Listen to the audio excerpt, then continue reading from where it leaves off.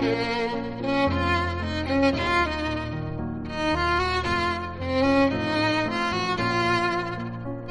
to the second series of Medrash Morsels, short but sweet Midrashim designed for the whole family to share for Shabbos dessert.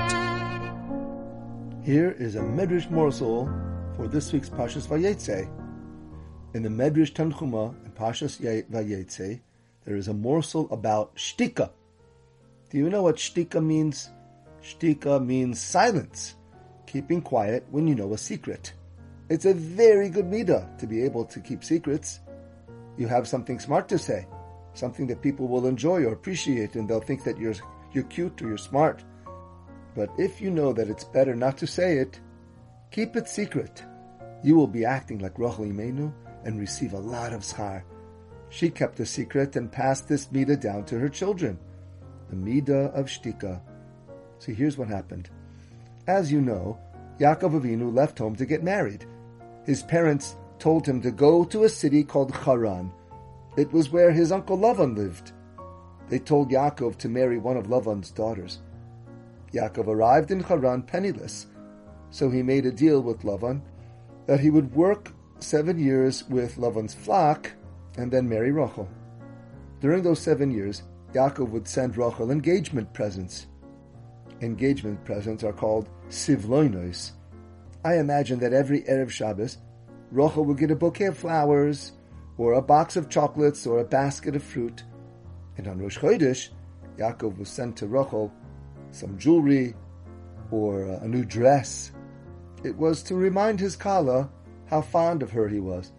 The problem was that Yaakov sent her the sivlonos through Lavan, but Lavan didn't deliver the sivlonos to Rachel. Against Yaakov's wishes, Lavan delivered the sivlonos to Leah. And Rachel knew it. She saw it. Rachel saw gifts that were meant for her, and she hears her father saying, "Leah, your chassan sent you some more sivlonos." And Rachel kept quiet. Wow! What Rachel did for her sister has been recorded as one of the all-time greatest mitzvahs ever in history. But the thing about Rachel is that she was one of the imahois, one of the mothers of our nation. So Rachel passed down this gene to her children, this good midah of shtika. We have it in us as Yidden to keep secrets. Rachel's son, Binyamin, also had this midah of shtika, therefore. Her son Binyamin knew what had happened to Yosef later on. Do you remember when Yaakov Avinu was upset? It was a mystery. What happened to Yosef? Yosef had suddenly disappeared from his life. From one day to the next, Yaakov Avinu's favorite son Yosef was gone. Not sure, thought to be dead. Binyamin had a secret. Binyamin knew what had happened. Binyamin knew that Yosef had been kidnapped and sold as a slave by his own brothers. Binyamin reasoned that it was Hashem's will not to tell Yaakov. So Binyamin just kept quiet. And Binyamin also had a descendant who kept quiet. Shaul ben Kish, the first king of Yisrael. He wasn't always a king. He was once a regular tzaddik, going out to do a mission for his father to look for the donkeys. The Navi Shmuel meets up with Shaul and anoints him with Shemen HaMishcha, the special anointing oil that a king needs, and he kisses him on the head. Shmuel Navi told him, "Shaul, you're about to become the Melech." Wow! What news!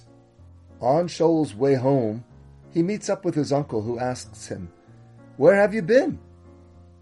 "Oh, I went to look for my dad's donkeys. Couldn't find them, so I went to Shmuel Navi." "Oh, really?" said the uncle. "What did Shmuel say to you?" "Nah, nothing. He just said that the donkeys have been found. That's why I'm on my way home." And that was it. Shaul kept his secret. Humble Shaul kept the best news in the world a secret. Just for a small mashal, imagine that there is a student government in your school, and the principal calls you in one day, and he says, "I've got good news for you. You've been elected from all the 2,000 kids in the school to be the president of the student government. You're the president of the school." Wow, what an honor. and you go home that day and you don't say anything to your parents about it. What do you mean? From everybody has been chosen. From our family, we've been chosen as to be tops. That's what happened to Shaul, and he didn't say anything. He kept it a secret. Where did he get this koyach? From his great-grandfather Benjamin and great-great-grandmother Rachel Imenu. The family of Shaul became very famous, chashuv and important, even in the eyes of the Gentiles. And the Goyim thought that Shaul's family was also very important. Shaul had a great-granddaughter named Esther. From the Purim story, Esther also kept a secret. Mordechai did not want Achashverosh to take Esther as a queen, because obviously you can't marry a Goy.